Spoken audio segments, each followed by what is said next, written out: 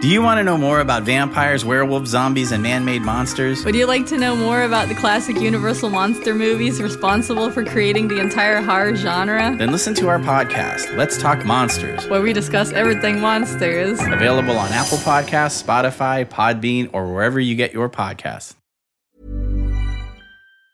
Planning for your next trip? Elevate your travel style with Quince. Quince has all the jet-setting essentials you'll want for your next getaway, like European linen, premium luggage options, buttery soft Italian leather bags, and so much more. And it's all priced at 50 to 80% less than similar brands. Plus, Quince only works with factories that use safe and ethical manufacturing practices. Pack your bags with high-quality essentials you'll be wearing for vacations to come with Quince. Go to quince.com/trip for free shipping and 365-day returns. From the Apostrophe Podcast Network. Previously on Booby Trap. It was assumed that Richie had a set of keys. I don't think that Chuck gave Richie the keys. I think that they were stolen. He's basically saying that I was the one who stole the keys. He's pinning this thing on me. Because these camping trips that Richie goes on, these are just an excuse to just get wasted for the whole weekend. It's Chuck who's initiating this sex play stuff. So now we're in the realm of pedophilia. You know, we're in the realm of a sexual predator. This guy was doing some really bad things to boys. And the community was 100% behind Chuck, to the point to where they started a petition that was called Friends for Falco.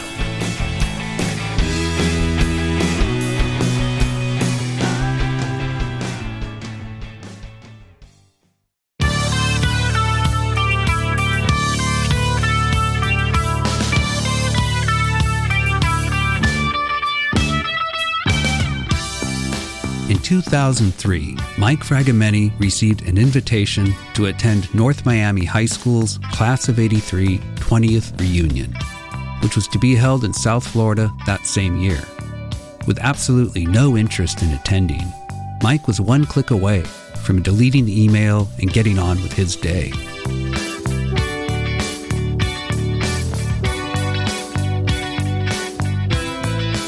But right before his finger applied the necessary pressure to send the email happily on its way to the trash, he noticed a familiar name among the recipients. The name was Leanna, his former girlfriend from the 7th grade. On a whim, he decided to email her to try to get reacquainted. To his surprise, she responded the same day. And the two of them were able to get caught up after losing touch for over 20 years. They continued to chat through emails and the occasional phone call. And during one of these conversations, Mike, who had completely forgotten that Leanna had even known Richie, mentioned his plan to write a book about the Richard Brush shooting. When Leanna heard Richie's name, it unlocked a stream of suppressed memories that came rushing in with the force of a tsunami.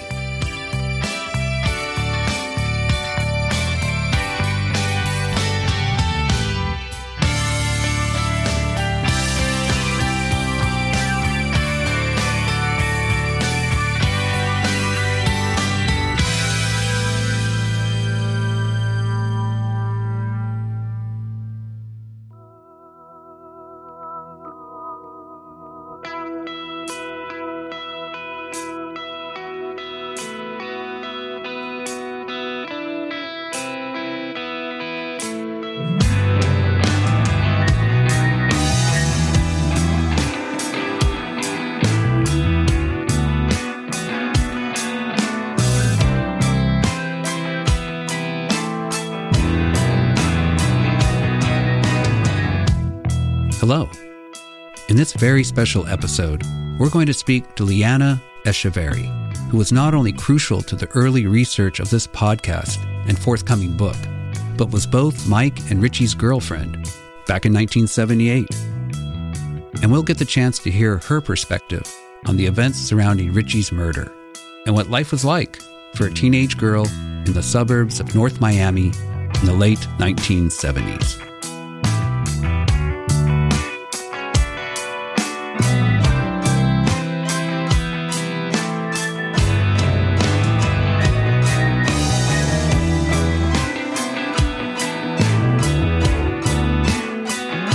Welcome to Season 1 of the Miami Chronicles Booby Trap, Episode 5. So I guess this is a question for both of you. Can you remember how the two of you met? Okay, so how I met you was... Yeah, you were just saying how you and I met and that, you know, we were in this math class together. I guess it was algebra, right? Or was it pre-algebra? I can't remember. I don't remember the moment or when we met each other. I think that young kids in school like that, a lot of times if there's an interest, that the communication is through the best friends. Right, exactly. So in your case, it would probably be Jeff Horton, and for me, Christina Manzio. He might have been like, Mike says he likes blah, blah, blah. Can you talk to her? And, you know? Yeah. So I don't recall the exact way that we met or how I was your girlfriend, but it happened. Right. Yeah. And of course, your home life was a little different from mine, even though like our moms were almost carbon copies, which is, I think, why we had so much in common. But I had my dad. My dad was cool. Like, he stayed and he was nurturing, whereas your dad kind of took off or whatever. So yeah. So me and Mike had a joke, and we used to say that we could have been brother and sister. Right. Because my dad was hanging out with his mom. I'm sure they probably, you know, had some intimate times together. They were both really hot when they were young, both of our parents. That's right. So, Leanna, why don't you tell me what it was like for you growing up in North Miami in 79? North Miami, for me, my parents had divorced, so my mom is a single mom. I guess I was like 11, 12 years old, and we lived in this kind of row or this area that was all apartments because that's where all the single moms went because that's all they could afford. And I was definitely from, I don't remember how you categorize the two families, but I was definitely from the absent family, you know, the family that didn't, you know, we were on our own, most of us. It was a neighborhood full of unsupervised kids, you know, and there were kids everywhere. Yeah. And we just kind of fended for ourselves. I did have some friends that were like a year older than me, and one in particular that tended to kind of look out for me. She had the same situation as I did, though. But we'd spend a lot of time at the beach. That was definitely our weekend activity. And a lot of times in the evenings, you could find us like in the parks, or we'd be hanging out in front of convenience stores. Right. We kind of did whatever we wanted, you know. Right, I remember my mother picking me up, hiding under a bush on Northeast 6th Avenue because I was trying to catch a bus at 1 a.m. because we were coming from your house. We were 12 years old, and we were hanging out at your house till 1 o'clock in the morning and then trying to catch a bus home. That's right. But, yeah, so lots of lack of supervision and lots of kids just getting into stuff that they shouldn't have been getting into at that age.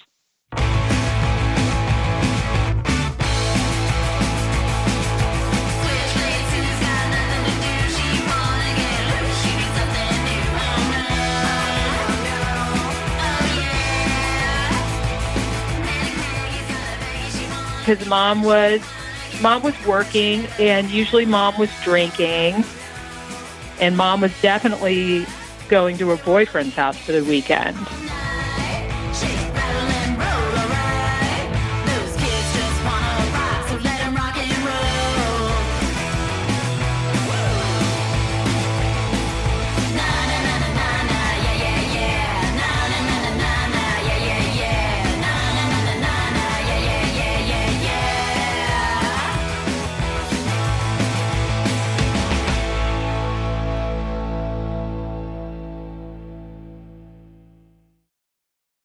Do you feel like North Miami at that time was a safe place to grow up? Well, for me as a kid, yeah, I felt like it was fine. But me as a grown person with kids, no. There was lots of drugs, and there was lots of perverts, and, you know, there was a lot of that. But you know how you feel as a kid. You're invincible, and you know everything. So as a kid, I felt like it was fine. But as an adult, your perspective changes when you have kids, and there's no way. Looking back, not so safe. Not so safe. And I think that a lot of, there were people around who took advantage of those situations. I mean, they were aware that we were unsupervised. So I definitely think that there were adults that definitely took advantage of that. Yeah. Which is very applicable to this story. Yeah.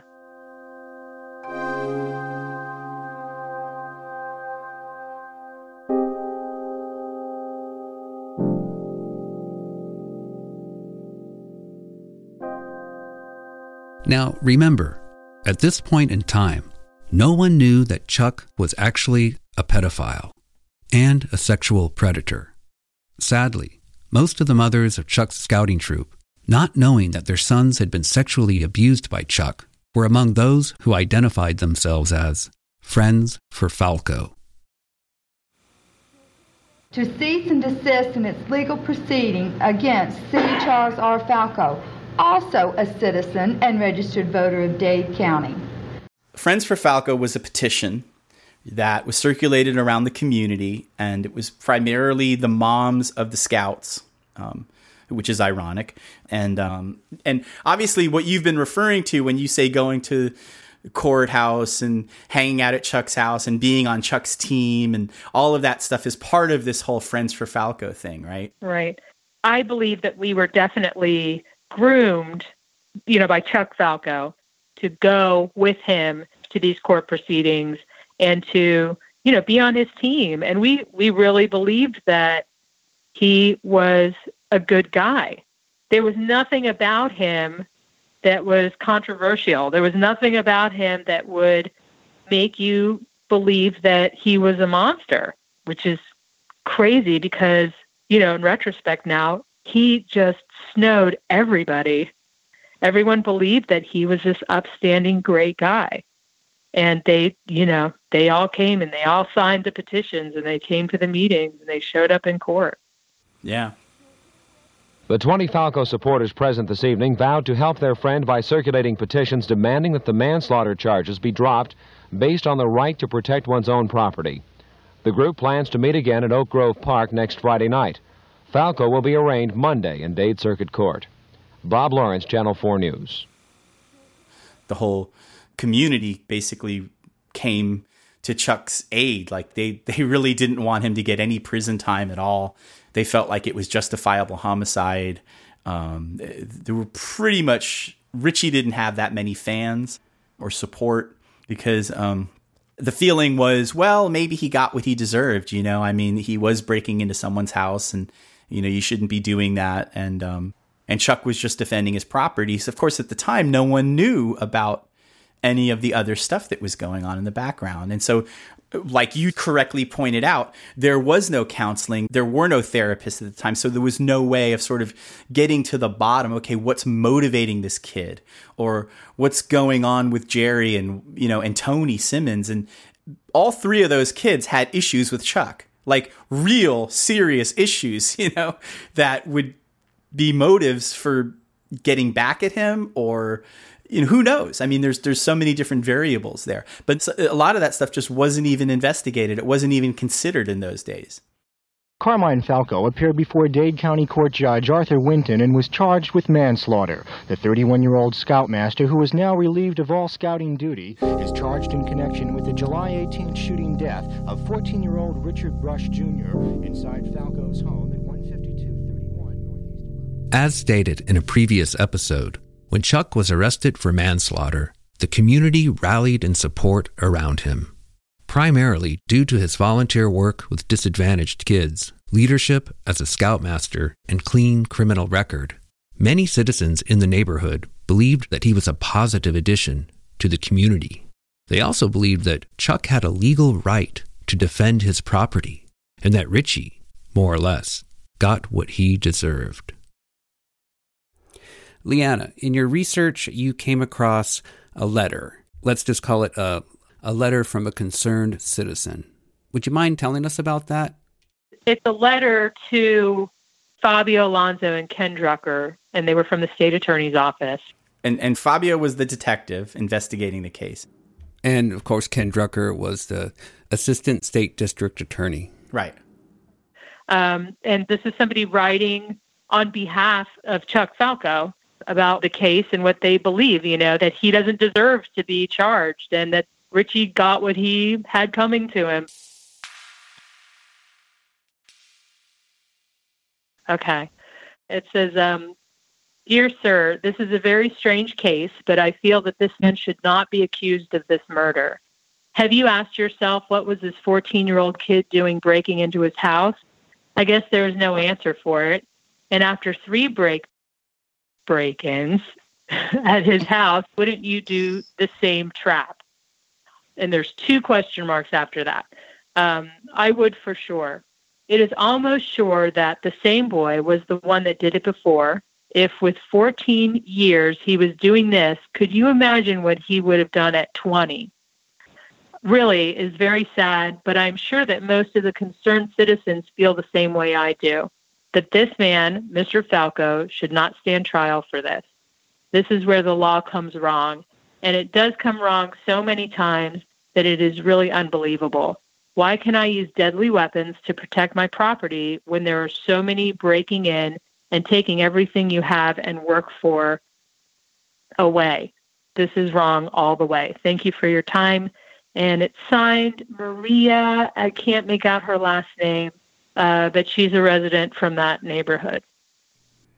Yeah, and I think that there's a reason why that letter was preserved in the file, because it more or less represents, how people felt, after the... Right. She definitely spoke for a group of people. And I guess apparently this letter was printed in a section of the Miami News. Right, yeah. And would these all be people from the neighborhood, would you say, or just from the Miami area? I would say the Miami area, because I don't know. I couldn't tell you if it was more people from the neighborhood, but it was definitely people who were involved with this work that they were doing, where they were fostering these kids, I see. Okay. It was it was like a group home, I guess.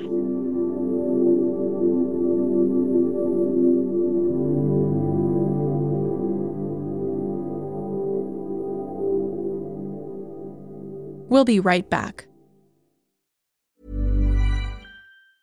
If you thought the only way to get a more defined jawline with natural-looking results was through surgery, think again. Juvederm Volux XC is a non-surgical injectable gel filler that improves moderate to severe loss of jawline definition and can help you achieve natural-looking results with little downtime. Even better, this improved definition lasts up to 1 year with optimal treatment. No maintenance required. Improve jawline definition for a smooth, sculpted look with Juvederm Volux XC. For important safety information and to find a licensed specialist, visit Juvederm.com. That's JUVEDERM.com. Not for people with severe allergic reactions, allergies to lidocaine, or the proteins used in Juvederm. Common side effects include injection site redness, swelling, pain, tenderness, firmness, lumps, bumps, bruising, discoloration, or itching. There's a risk of unintentional injection into a blood vessel, which can cause vision abnormalities, blindness, stroke, temporary scabs, or scarring. Talk to a licensed specialist to find out if it's right for you.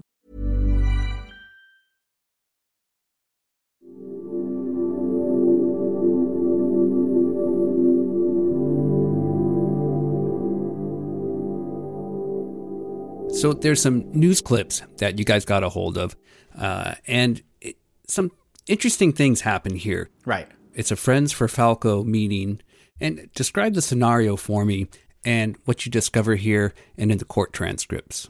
Yeah. One of the news clips that we have is when they were meeting actually at Oak Grove Park in one of those remember those little community house things? Yeah. This little housing, they look like little cabins.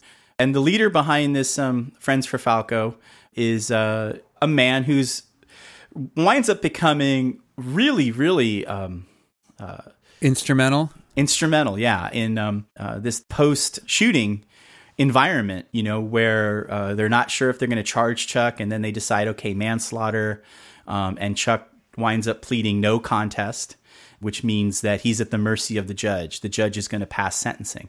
What they do wind up having is a sentencing hearing, which is what you went to Leanna. Like that's what you were there for.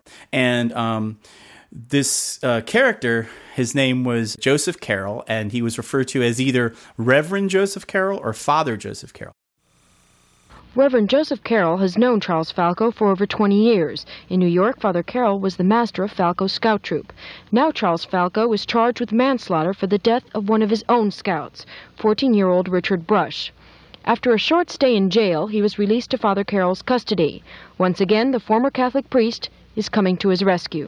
In the past, several weeks, he's been receiving letters from concerned citizens because many of them feel that his basic rights, his civil rights, or constitutional rights have been more or less been, taken away from him. And what we're doing is, since a lot of letters have come in, a lot of calls have come in, we're trying to get these people together in order that we may be able to hash out or share ideas. Father Carroll is also trying to collect money to help with the legal fees. Falco is scheduled to be arraigned Monday, August 6th. Diana Gonzalez, Channel 4 News. I can't find any affiliation, with any denomination that this guy had. I don't know. Perhaps he was a reverend. Perhaps he was in the Catholic Church for a while. And then in one of the news reports, they say that he's no longer affiliated with the church, so something happened. I don't know if that's even true. At the end of the day, when I think of Father Carroll, I'm thinking of someone who literally just went to a costume store and bought a priest outfit and just put it on. And he's basically walking around like he's a priest or a reverend. And I don't know what the court did to test to see if he even, what his qualifications were. Yeah, I saw some of those judges. I don't think they did anything. Mm-hmm. I think anyone could have walked in there and claimed to be anybody. Right. And that's... We're like, well, okay, yeah. And that's the conclusion I came to. Now, once again, this guy was extremely instrumental in helping Chuck. And it says in one of the news reports, it says that after Chuck was arrested, right, he was released in the care of Father Carroll. In other words, because he was affiliated with the church, he had some sort of, denomination affiliation or whatever, that the court was willing to release this, criminal, as long as he agreed to stay with the father. Now, what's funny about this is that, of course, these two guys had known each other for 20 years at that point.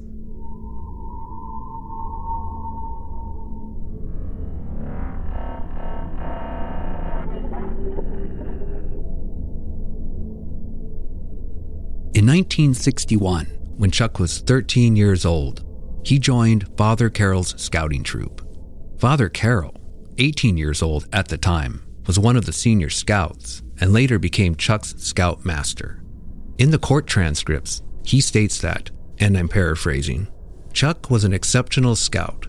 Even though he had no previous experience, he came in not knowing anything and excelled, winning all of the medals and setting an example to the rest of the scouts.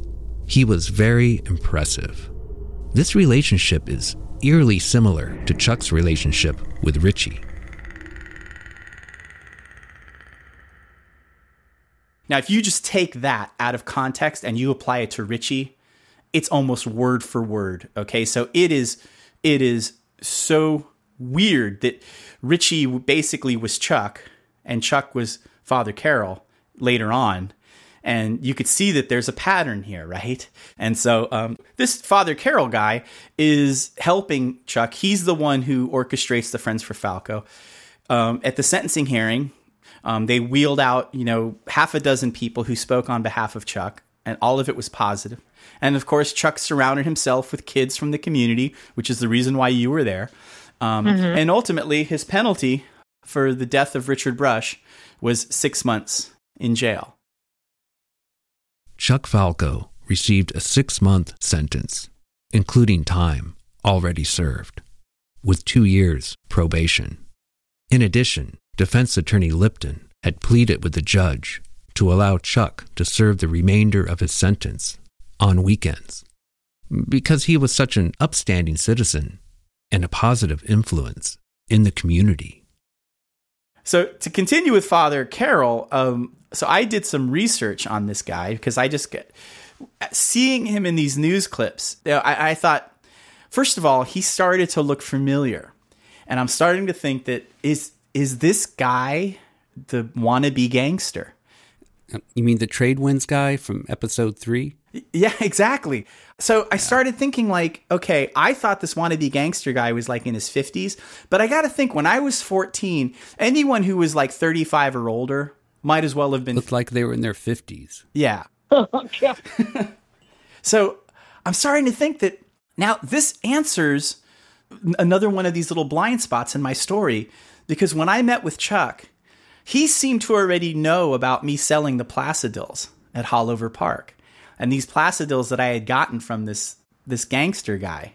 And so, yeah, and Chuck was trying to shame me for doing that. He was saying, you could get into a lot of trouble and all this stuff. So he was trying to use that as leverage against me.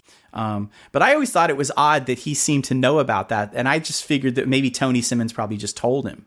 But that would make so much sense, because then it would make sense as to why Tony would know him, why Tony would have been comfortable with him, because Tony would have known him through Chuck and Richie and all those guys, because Father Carroll and Chuck were such good friends.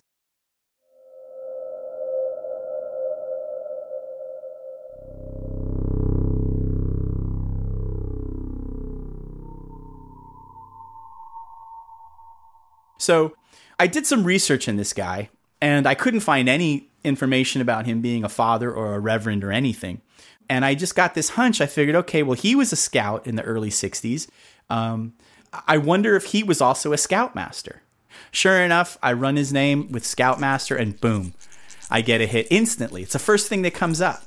And it's a BSA report, Boy Scouts of America report, on sexual predators in the Boy Scouts. And his name's on the list.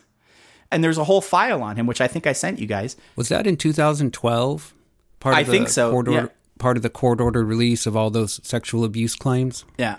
Yeah, no, I'm pretty sure it was the same one, but there's a file available online of him. So I downloaded that, and I looked through it, and I read it. It turns out that Father Carroll was a scoutmaster, and he was molesting boys exactly the same way Chuck had been molesting boys in Troop 85. Right. And there were multiple counts against Joseph Carroll. He was arrested in 1987. He's in jail for life. He's never getting out. He's still alive. He's in jail right now as we speak. And his MO is exactly carbon copy of Chuck's. I would venture to say that Joseph Carroll indoctrinated Chuck into that lifestyle when Chuck was 13. And so Chuck, we could even say, was a victim initially.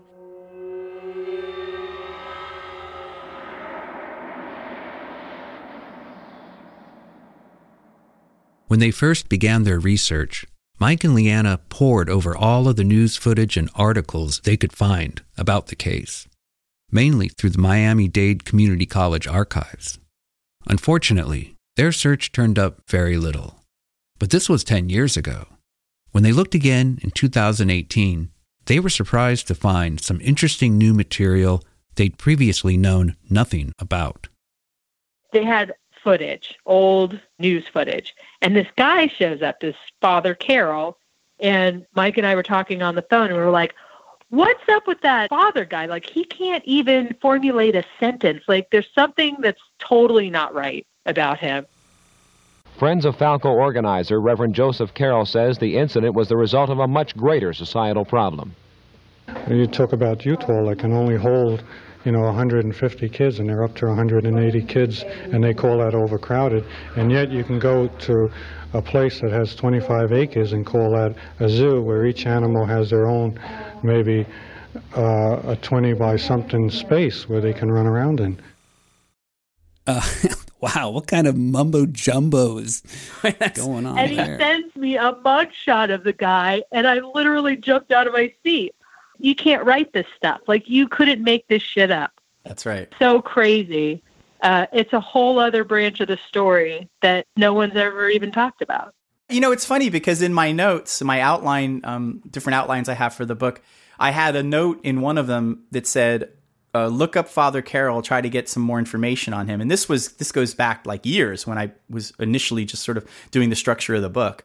And I just never got around to it until you sent me those videos. And I finally thought, oh yeah, that's right. And just seeing him, like I said, something triggered in my head that, number one, he looked familiar. And number two, there was something about his body language and the way he talked, and I just thought, he seems kind of creepy. And so that's when I talked to you, and I said, okay, I'm gonna get to the bottom of this guy. That's right. Yeah, the role he played, which was so significant in wrapping up the Richard Brush shooting. In other words, concluding it. He basically vouched for Chuck. Right. And because he was a religious guy, a religious man, a leader of the religious community or whatever, that he wasn't, I'm confident that he wasn't, that was all the clout that he needed. Right. They had a lot of guts because if they had been exposed, that thing would have unraveled so quickly. They eventually got what they deserved. It just took longer.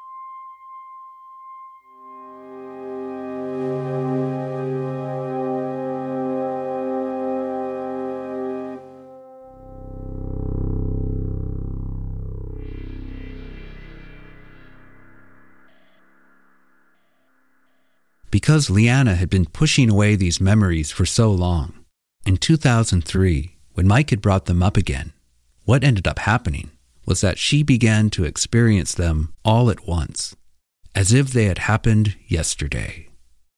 I guess starting from where you called me, and I think I was at work, and you called me and you mentioned that, and I just, it just rushed right back at me, because even though I remember talking to people about it when I was much younger, it just kind of faded away from my, from the front of my memory.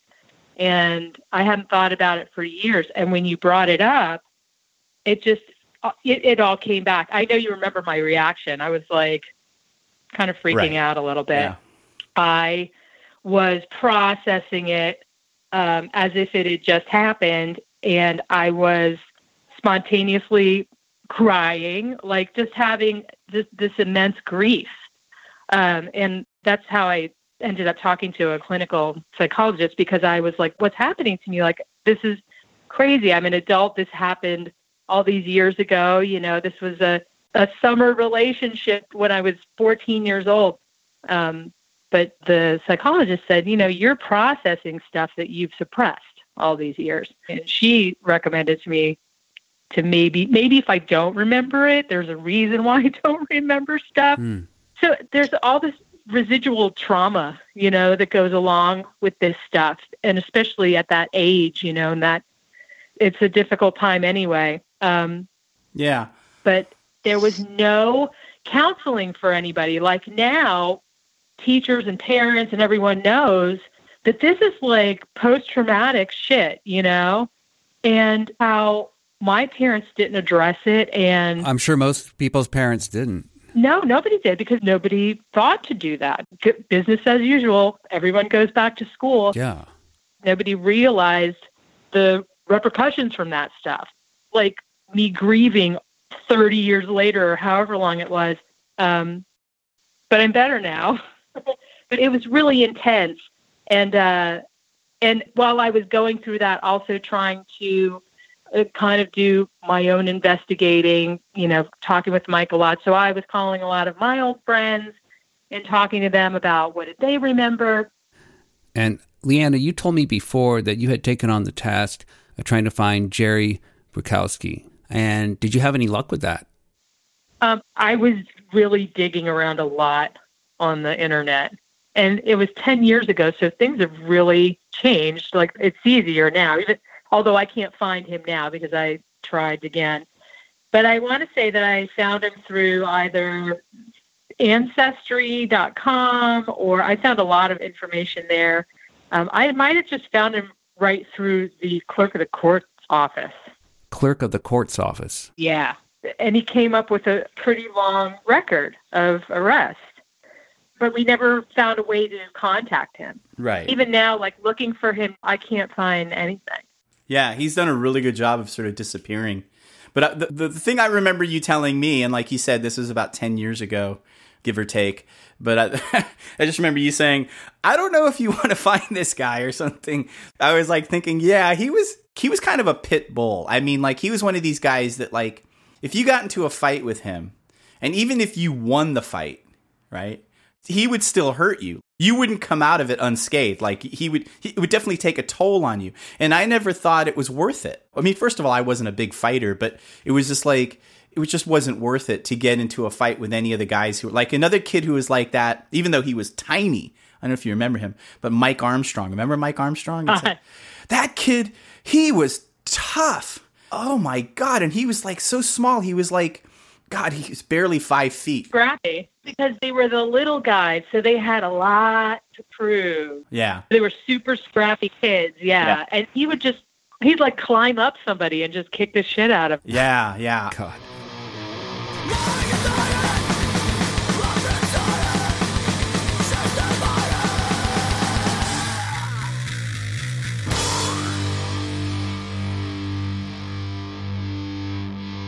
You know, I mean, Jerry, I would put Jerry in that category. I think Jerry was one of those guys. And that's also part of the reason why I think that Jerry was able to, you know, stand up to Chuck. I don't know that Jerry did or didn't participate in the sexual stuff that was going on. But the one thing I do know is that Jerry wasn't manipulated by Chuck. He wouldn't allow that.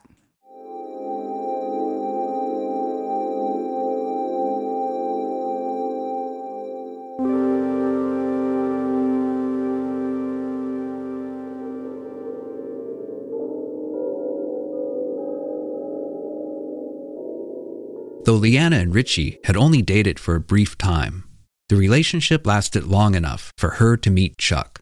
And after talking with an old school friend, Nancy Huffman, who was also friends with Richie, Leanna began to remember the different times that she spent hanging out at Chuck's house. His wife's name is Carrie, and I remember her being literally silent. Like, I'm sure she was like, why are these girls here? And this isn't, I don't know what she was dealing with. You know, she was there for the whole thing. And I just like, I don't know what she was thinking, but in retrospect, I believe that we were there because that was by design, you know, to make him look a certain way. If you like that old footage that we just watched, like me and Tony Simmons and Nancy and the Boy Scout in his full, you know, Boy Scout, you know, trying to create an image of himself. But I couldn't tell you anything like really out of the ordinary in the house other than they had a raccoon. They had a pet raccoon. Yeah, which is bizarre. So they get into things, yeah. Yeah. So who was Nancy Huffman? Nancy Huffman was a friend of mine, particularly during that summer. She was a grade higher than me. And she was one of those kids who had come from a different school, so I didn't know her from grade school. I just knew her from middle school. And so we spent time that summer together. And, you know, she had also had parents that were considerably older. Her mom had pretty recently, I think, committed suicide. And the dad just didn't know how to handle her. She was pretty wild, which made her very fun to hang out with. But I called her and I'd asked her some questions. And one of the things she said to me was that, I'll just read it to you because I wrote it down. So, okay. She said she remembers going to Chuck's house when Chuck wasn't home to get high. And she says, we went through the front door. Richie must have had keys to the house. Because when I was talking to her about it, and she said to me, oh, yeah, we used to go to Chuck's house. You know, we'd go there when he wasn't home. We'd go get high. And I said, oh, well, how did we get in? Did we, like, break it in the back? He had, like, glass sliding doors, which were easy if they didn't have a stick in them to kind of lift up and move over. And she's like, no, we went in through the front door. He must have had a set of keys. And the keys weren't even a conversation yet. So it's funny because I wrote this down, and then the keys became an issue, and then this showed up later. Yeah. You know, I don't recall doing that. Maybe I was really high. Right. Yeah. Right. And when she said it, she was reminding you that you were with them, right? Oh, of course. She was with them because she was with me. Right. Right. So she was my tag along. Right.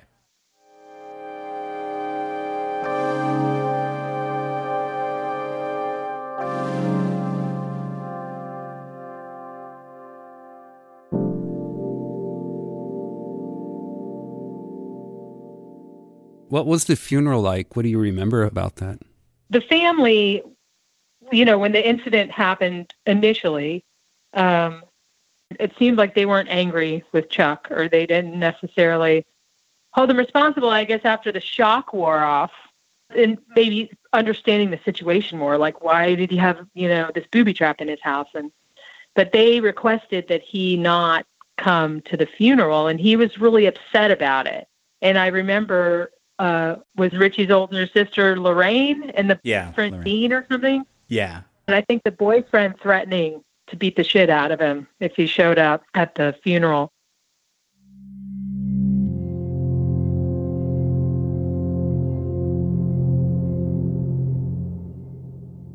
After the funeral, Julie and I ended up at his house, and we had a conversation about it, and neither one of us could remember if he had requested that, if he had said, like we were going back literally to kind of report to him, what happened at the funeral, or if we felt bad for him because we felt like he was left out, and we went to his house after the funeral, but that's where we ended up. So, and again, I don't really remember what happened during that visit. I do remember being there other times, and I think these were kind of on the way to the courthouse, and seeing, there were file folders on the table, and actually seeing one of the crime scene photos, and him like scooping it up and, closing it up and saying, you don't need to see that.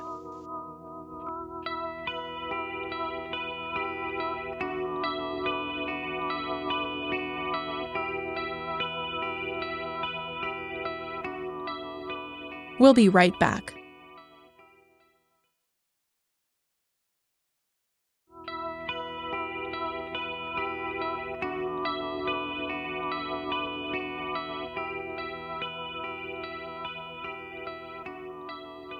One of the things that I noticed in the Jerry deposition was that he specifically says that Richie was planning on hanging out with you the night he got killed. This is when Jerry's still denying even helping Richie break into the house in the deposition. Like, Jerry's basically denying everything. And he's basically saying that last time he saw Richie was at like 4 or 4:30, and he was watering Chuck's lawn. And then Jerry had to go home and do chores or do his homework or something. And then the lawyer says, well, were you planning on hanging out with Richie again? And then he says, no. And the lawyer says, well, why? And he says, well, because he was planning on seeing his girlfriend that night. And then the lawyer says, well, what's his girlfriend's name? And he actually names you. Yeah, so I don't remember if we were supposed to see each other that night or not. I do remember the next morning, though, because I was sleeping on the couch, and I lived in a 1-bedroom apartment with my mom. And I was having a dream, and I dreamt that Richard Brush was in Oak Grove Park, and he got shot. I think what happened, I'm sure probably what happened was that somebody called. To this day, I don't know who called, but my mom was probably on the phone, getting the phone call and getting the news. And I incorporated, hearing that, I think I probably incorporated it into a dream, so that when my dad came and woke me up and looked at me, I looked at him and I knew immediately what had happened. I already knew that he had been shot.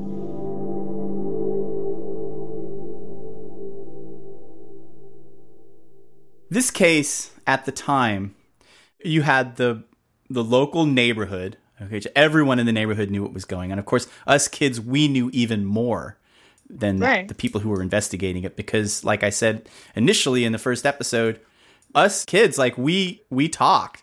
We had a certain code. So, and then, of course, in the greater Miami area, it was a huge story.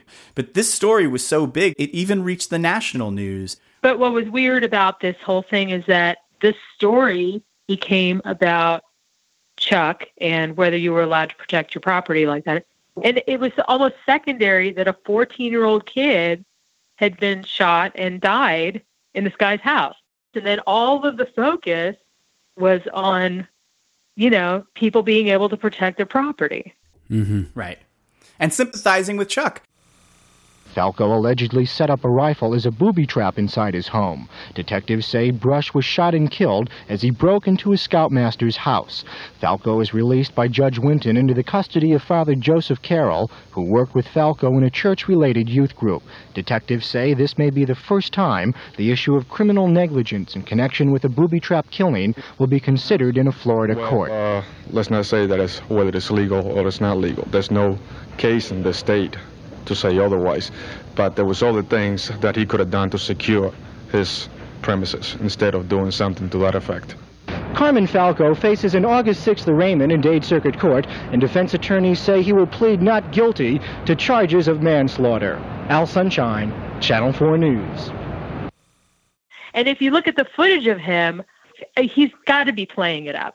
He's like the sad face, and the big doughy eyes, and I feel like he's just playing up to it. And there's even a scene where he's sitting in, and I think, Mike, you said that it's the meeting for Friends for Falco, and he's sitting with his wife, and they're both sitting there with their hands in their lap, and he notices the camera, and he reaches over and he grabs her hand, and he's holding her hand.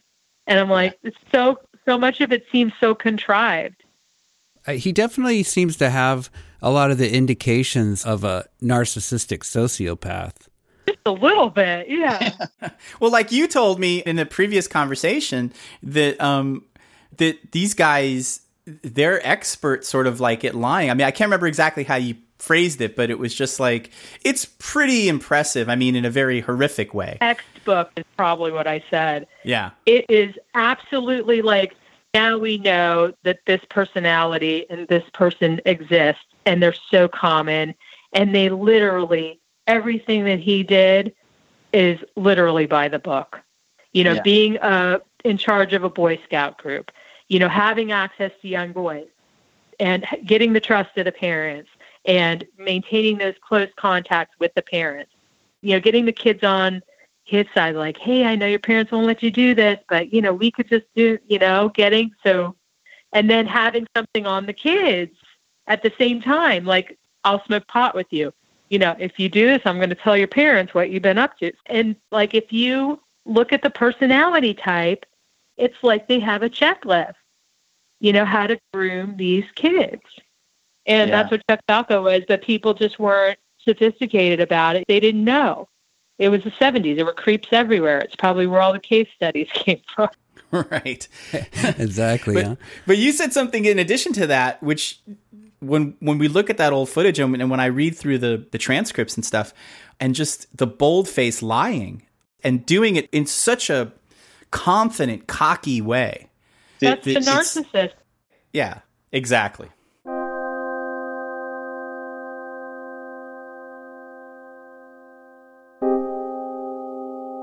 Obviously traumatized by the events of 1979, Leanna was suffering a form of PTSD. One of the symptoms was memory loss. In an attempt to try to fill in some of the gaps, in 2009, Leanna reached out to Carrie, Chuck's wife at the time of the shooting. I wrote his wife a letter, who I'm sure is his ex-wife. Said, Dear Carrie, you may not remember me. It will have been 30 years since you last saw me. My name is Leanna Echeverry, and I'm one of the kids from North Miami. I was Richard Brush's girlfriend. I remember things here and there about the incident, and I even remember being in your house after Richie died. I met your pet raccoon, and I went to the courthouse with you and Chuck in October. Most of my experience with Richie, along with a good chunk of 1979, has been blocked out of my memory. I probably would have been perfectly content continuing to disassociate with that part of my life. However, an old friend of mine approached me with the proposition of writing a book. The book tells the story of Richard Brush and some of us kids and what that time of our lives were like for us. I've thought of you and what the ordeal may have been like for you. So many people were affected. I have a vague memory of you. Mostly I remember you being pretty quiet. Maybe it was all too much. My life changed a lot, my personality really, after Richie died. I'm sure I was already well on my way. Like most of the kids in the neighborhood, I came from a dysfunctional single-parent household that was riddled with alcoholism, drug abuse, and parental neglect. We were all left to our own devices, and when Richie died, I had no one to intervene or recognize that I was isolating myself, sleeping too much, and not going to school. I, in fact, do not remember the remainder of the summer of 79 or the first half of the school year, which would have been ninth grade for me. The event that I find strangest of all is that I have no recollection of is Richie's funeral. What I'm asking you, Carrie, is for a glimpse into my past, a past that no longer exists in my memory, and if you're up to it, your perspective on what happened with Richie's death, the aftermath, and Troop 85. I would appreciate anything that you would be willing to share with me. I apologize for the intrusion. I'm just trying to discover my 14-year-old self again. And I never heard from her. And we can only hope that she's moved on in her life. Yeah, I mean, I don't know how I would feel if I was her getting a letter like that. Yeah. I wouldn't feel obligated, to respond. It's just, assuming that she didn't realize what was going on. Yeah, that's a big sort of, unknown in this story is the role she played and whether she knew anything or if Chuck was just totally manipulating her or just keeping her in the dark and lying. It's hard to know. Yeah, she could have been terrified of him. Yeah, that guy had a cold stare, that was frightful. There's an emptiness in those eyes, like it's a dullness, like there's just something there that is very scary. Yeah, you've experienced that firsthand. Right. Yeah. So, if he had that in his arsenal and he could be that way with his wife, who knows? Who knows what, what sort of dynamic they had.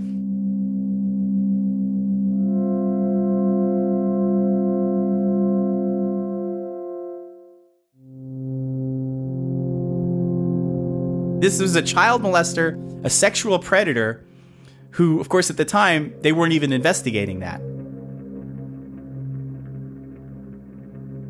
Well, I'm sure he felt pretty untouchable after all of that. His confidence was all the way up. He got away with everything. Yeah, he did. The fact that Chuck wasn't punished properly for Richie's death, and then the fact that they had no clue as to what was going on with the molestation, and they set this guy loose on the street again, and the first thing he starts planning is, how do I get revenge on Jerry Burkowski?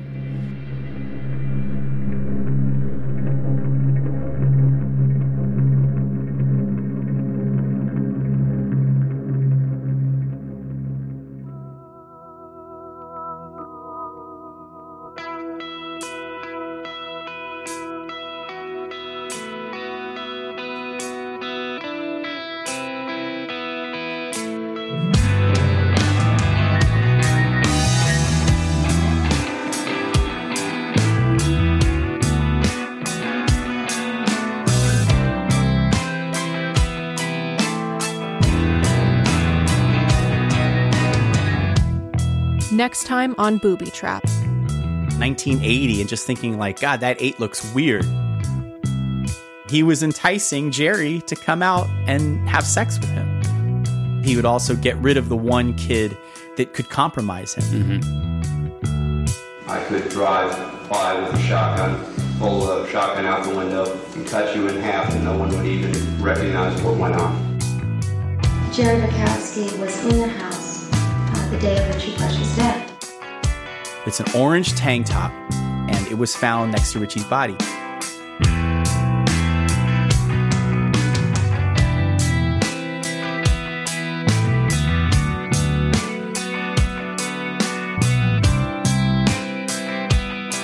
The Miami Chronicles Booby Trap is produced, written, and recorded by James Archer and Michael Fregeman.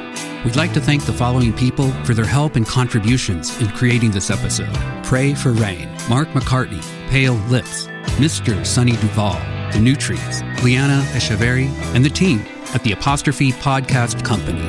But most of all, a very heartfelt thanks to you, our listeners.